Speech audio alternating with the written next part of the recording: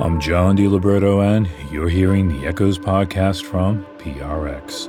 Today I've got one of the few icons of Echoes that everybody knows, and we'll hear from Desensitized. Desensitized is the ambient duo of Deborah Martin and Dean DeBenedictis of Surface 10, both recording artists in their own right with very different styles of music.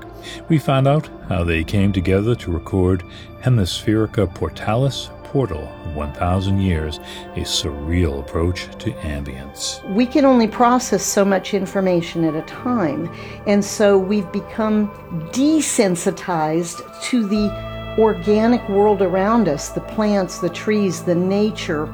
So we wanted to make a statement that we're not desensitized because of the sensitivity of the music that we were able to create and the depth of it, where we could go emotionally.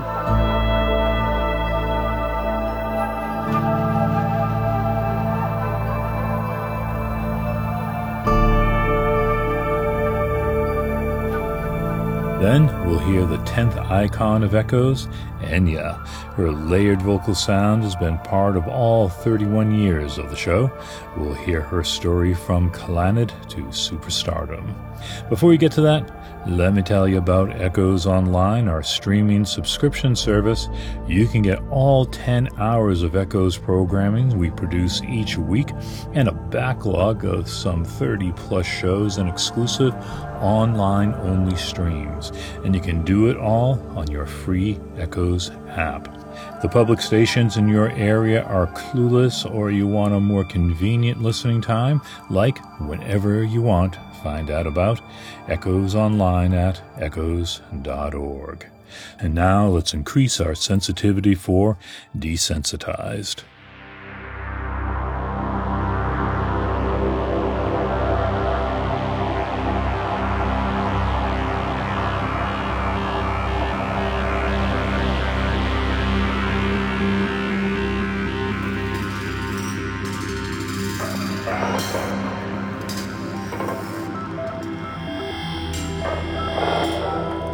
Desensitized is a duo of Deborah Martin, who has recorded several melodic electronic albums on the Spotted Peccary label, and Dean DeBenedictis, who has recorded electronica as Surface 10, released several solo albums that experiment with electronic sound design, and he even plays in electro-fusion group Stratos Ensemble. As Desensitized, they create a deep electronic ooze that's like the birth of an ecosystem.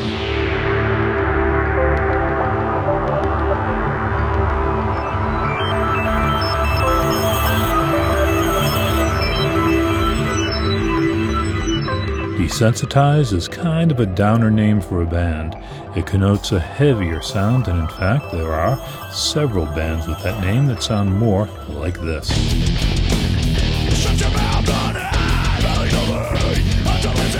But Dean DeBenedictis and Deborah Martin's Desensitized isn't a heavy metal sonic assault.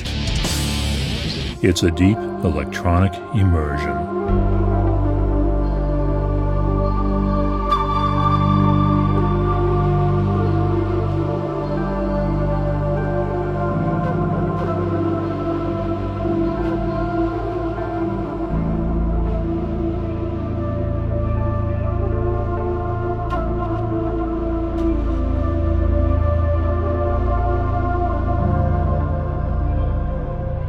They have a rationale for the name. Dean DeBenedictis speaking to me on Zoom from his home in Los Angeles.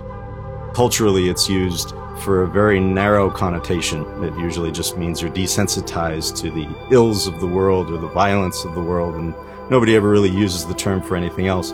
But I find it a universal term because there's a lot of aspects of the world and life that we're desensitized to without even realizing it. It's kind of a flatlining from extremes. And we do flatline from lots of different extremes as a kind of a protection mechanism, I think, on a subconscious level. The world, I think, has become saturated, oversaturated with so many things that are happening faster and faster that we can only process so much information at a time. And so we've become desensitized to the organic world around us, the plants, the trees, the nature. that type of a thing. So we wanted to make a statement that we're not desensitized because of the sensitivity of the music that we were able to create and the depth of it, where we could go emotionally. There seems to be a bit of a pretzel logic to this, but then they could have wound up with another name. I wanted a name for our group to match all the song titles, so I came up with Desensitized was the actual real name, Desensitized. And Dean goes, I'm kind of having a problem with the name Desensitized. And I said, why? And he said, because it sounds like dysentery. And I started cracking up. I said, dysentery? No, it's Desensitized. He goes, no. People are going to see that and they're just going to say dysentery. We can't do it, Deborah. I just can't live with it. And I said, okay, well, let's use the English translation, desensitized.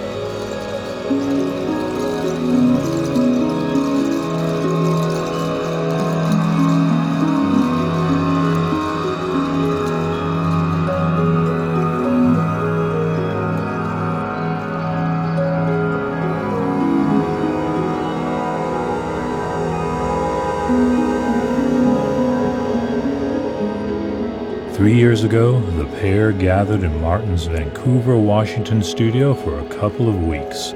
The Benedictus was a recording artist on Martin's Spotted Peccary label, but they hadn't played together before. Although the two artists had a divergent approach to music, they seemed to find common ground in deep ambience. We didn't know what it was going to be. We only knew that we're such different artists that it's going to be interesting and most likely cool. We kind of improvised textural ambient jam sessions. And then I realized, we both are known for making music that's a little more on the compositional side. So I knew that I could trust Deborah to go ahead and turn these jam sessions into more of a compositional production without me actually having to be that much part of it. I wouldn't even so much call it a jamming session, because as soon as I started playing something, Dean just intuitively went right to where he needed to be and just did it. He goes, I'm adding this. And we're just both recording separately at the same time in the room, loving what we're hearing, and it just created this spatial vortex that we were in at that time. And everything that I played, he started building on, then I would build on something he would play.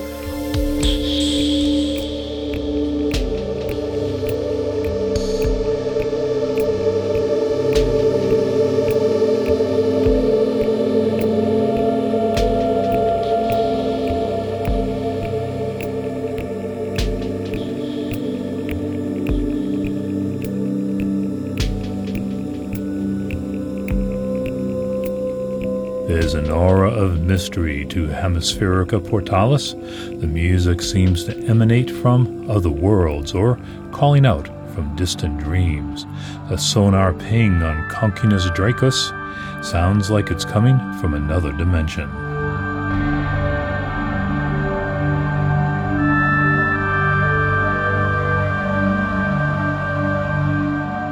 Many of these are hybrid sounds created by Dean de Benedictus. I think for that piece, that pinging metal in the distance is actually one of many sounds that I created for a specific library that is voice sounds that are recorded into a drum hit. And this is what I've been using for a lot of the music I've been making over the last decade. And that's what it is. It's either somebody singing a note or a scream or a syllable from a conversation that gets caught in a drum hit, and then I just isolate that and put it in the sampler and use it.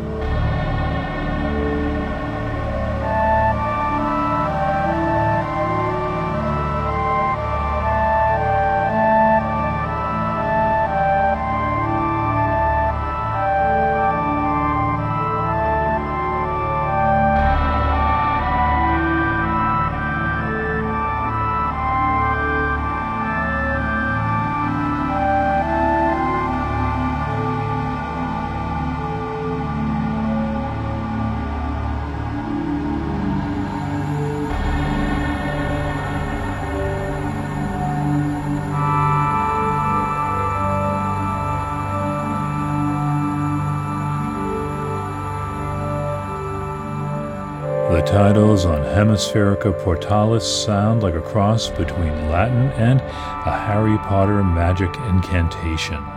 Put Formulata Oblivinis or Ecumenicus Orato into Google Translate, and they just come back as themselves. I wanted to create something that was otherworldly to fit the music that we were doing, because I think when you come up with names that aren't familiar, instead of being a semantically labeled correct name, when you come up with something outside of that scope, people are going to look at that and go, what is that? Like in all these movies, Lord of the Rings, you have the elfin language and all of these different... It's similar to that thinking, I think, but it makes people think differently.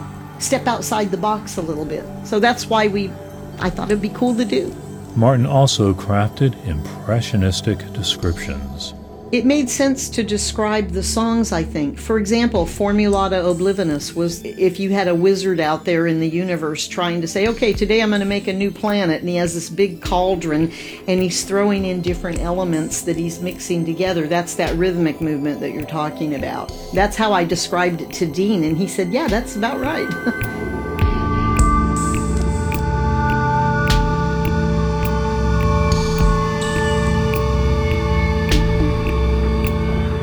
She wrote this for Saltus Nominis. Floating seabeds. We are natural curiosity seekers. The wholeness of becoming occurs in the letting go, allowing discovery to flow unimpeded, as if floating, being suspended in time.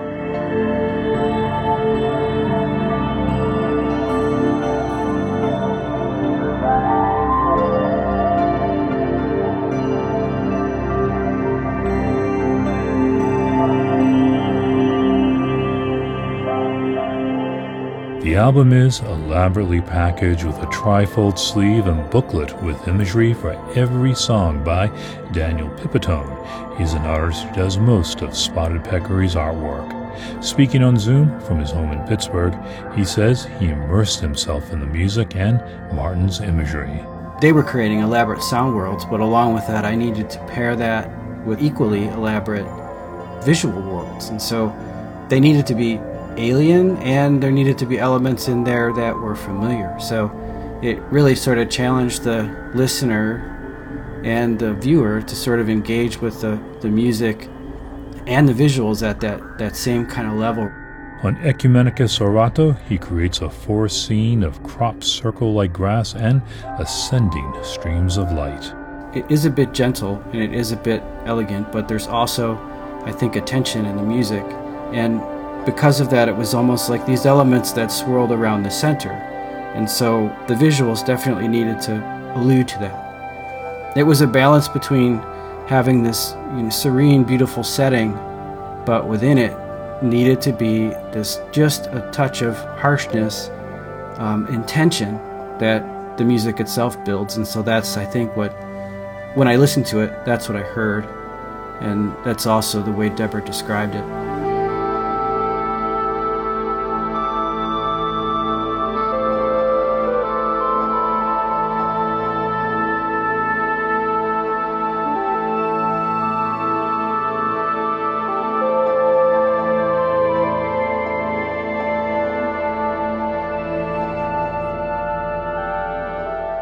The overarching concept of the debut by Desensitized is to take you into new worlds, to bring you a sense of languid awe.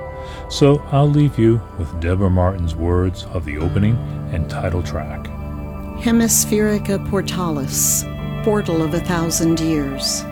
Partake in the sublime retreat of sonic beauty, transitioning between elements of the natural world and modern auspices of science.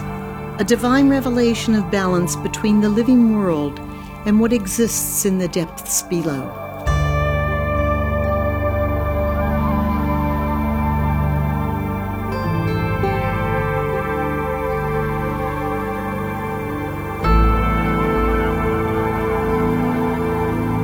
Hemispherica Portalis, Portal of 1,000 Years by Desensitized is out on Spotted Peccary.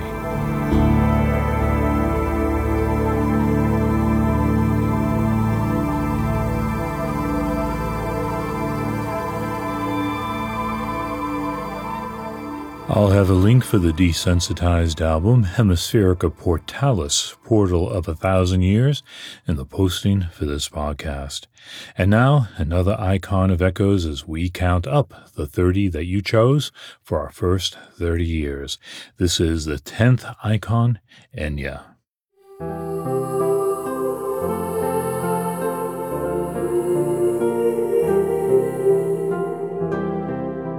When Echoes launched in 1989, Enya was all the rage with her breakthrough album Watermark.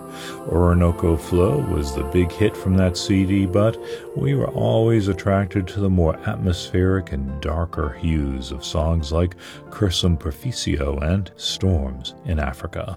At her best, Enya created a rarefied world of multi-tracked vocals, often overdubbing her voice up to 100 times, merging it with Irish airs and ambient moods. Although she's gotten sweeter with every recording, listeners voted her number 10 among 30 icons of Echoes. Kimberly Haas peels back the vocal layers of Enya.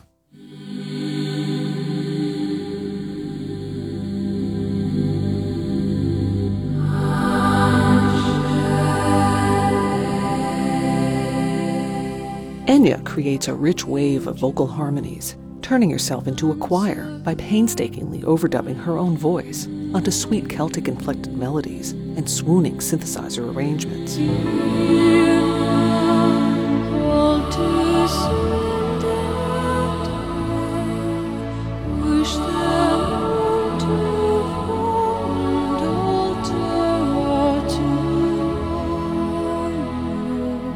It's a sound the singer discovered while working with her longtime producer, Nicky Ryan, on the soundtrack for a BBC television series called The Celts.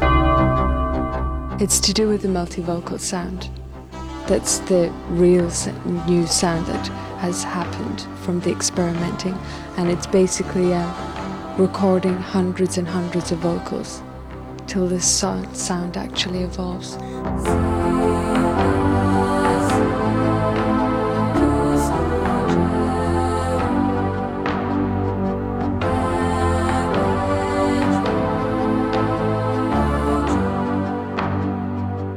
It wasn't a new concept even in the late 1980s. Avant-garde composer Joan LaBarbera and rock singer Kate Bush had been doing it for years. It's the way the Carpenters built up the rich vocal layers of their pop sound in the 1960s and 70s. But Enya's marriage of mystical appeal and Irish melodies has taken the singer to an almost mythic plateau.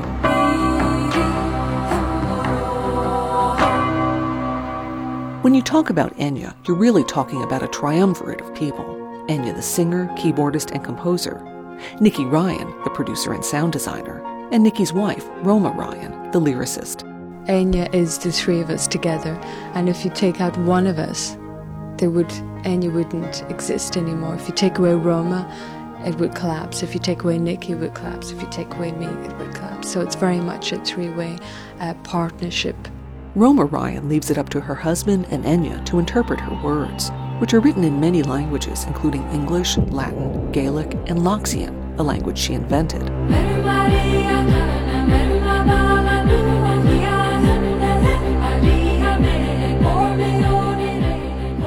Roma Ryan is usually interpreting Enya's life and emotions, even on personal songs about the singer's grandparents, or explorations of Enya's diary on Book of Days. She always likes it that the themes are something that revolve around me in some way that I would feel comfortable about singing about it, I would enjoy the theme, or if it's directly involving me.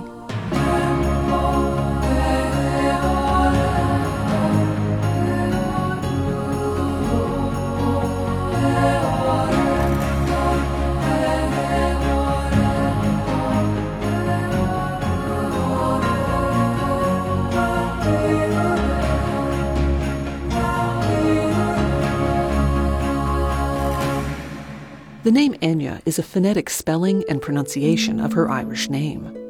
Born in County Donegal in 1961, she was a member of Clannad, the Irish folk rock group that's made up of her brothers and uncles and fronted by her older sister, Moya Brennan. It's to here that her elaborate vocal harmonies can be traced. We always had an interest in harmony as far back as when we were growing up, my mother used to enter us into competitions, and one of the sections was where most of the family were singing in like 4-part harmony, and it's something we grew up with, and we all had a great love for it, and we seem to have brought it into our music as such. But even in Clannad, it's a different type of harmony as the harmony I do now.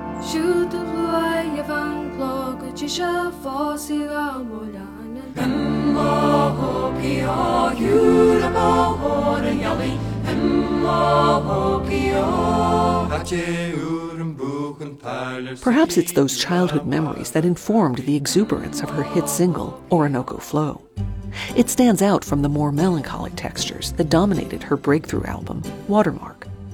It was a strange piece to work on. We were attracted to the sound, first of all, the pizzicato sound, and Nicky said, let's write a piece with this particular sound.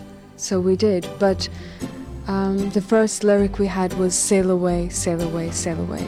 And then when we came to the verse to write the lyrics for it, Roma said that the chorus was so positive about the sailing away that she thought it'd be nice to have the whole song about sailing all over the world in this big ship. And then Nicky said that it was very rhythmic and it reminded him of a children's skipping song. And he said to her, make it all rhyme or else keep it very rhythmic. And so she did, hence the Orinoco flow, from Bali to Cali, from Peru to Cebu. So it was basically a fun song.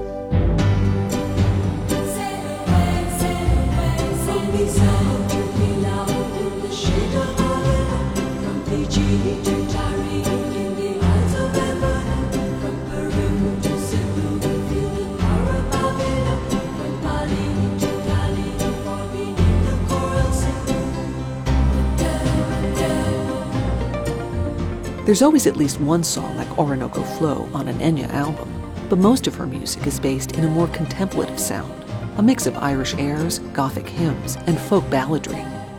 They're all amplified and reflected through her layered vocal choirs and cathedrals of reverb. You could point the finger at me when it comes to reverb and stuff like that. I have a great love for atmosphere. I don't think twice about it. I don't think maybe we should do less of this, maybe we should do more. I just do what I feel is necessary. That's Nicky Ryan, the architect of Enya's sound. Her songs usually begin with just a single voice and a keyboard. I don't go in to see what she does until it's finished, until the melody is finished, and then she'll say, come on in and listen to this. She works best in seclusion and in the silence of the studio. And you have the wordless song at that stage because she's la-laing the melody, maybe, and playing the basic chord structure underneath. From those simple beginnings, miniature epics like Cursum Perficio and Less Than a Pearl emerge.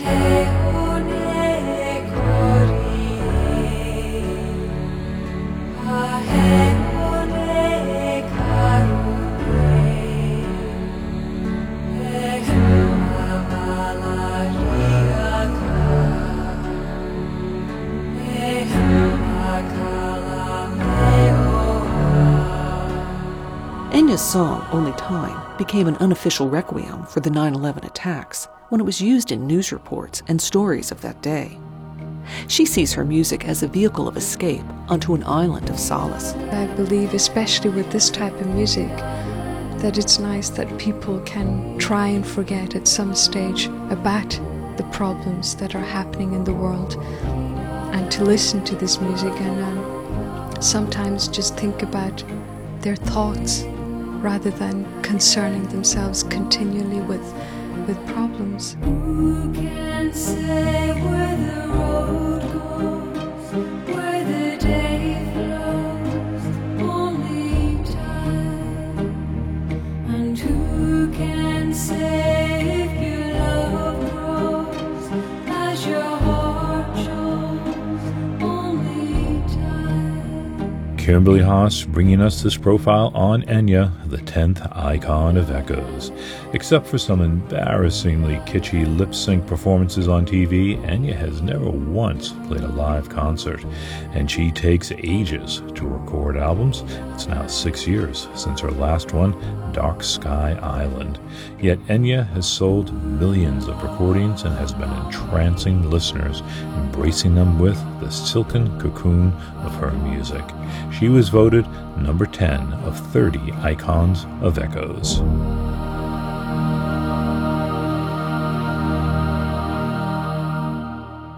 Enya is one of the few people on our 30 icons list, besides maybe Moby, who was wildly popular well beyond the borders of Echoes.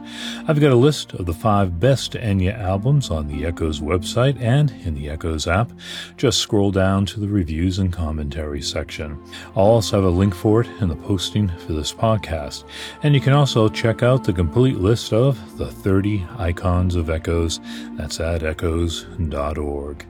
Next week on the Echoes podcast, Henrik Lindstrand from the group Kashmir. He's got a solo ambient piano project, and we'll be talking about that. And I've got the 11th icon of Echoes, Mike Oldfield of Tubular Bells fame.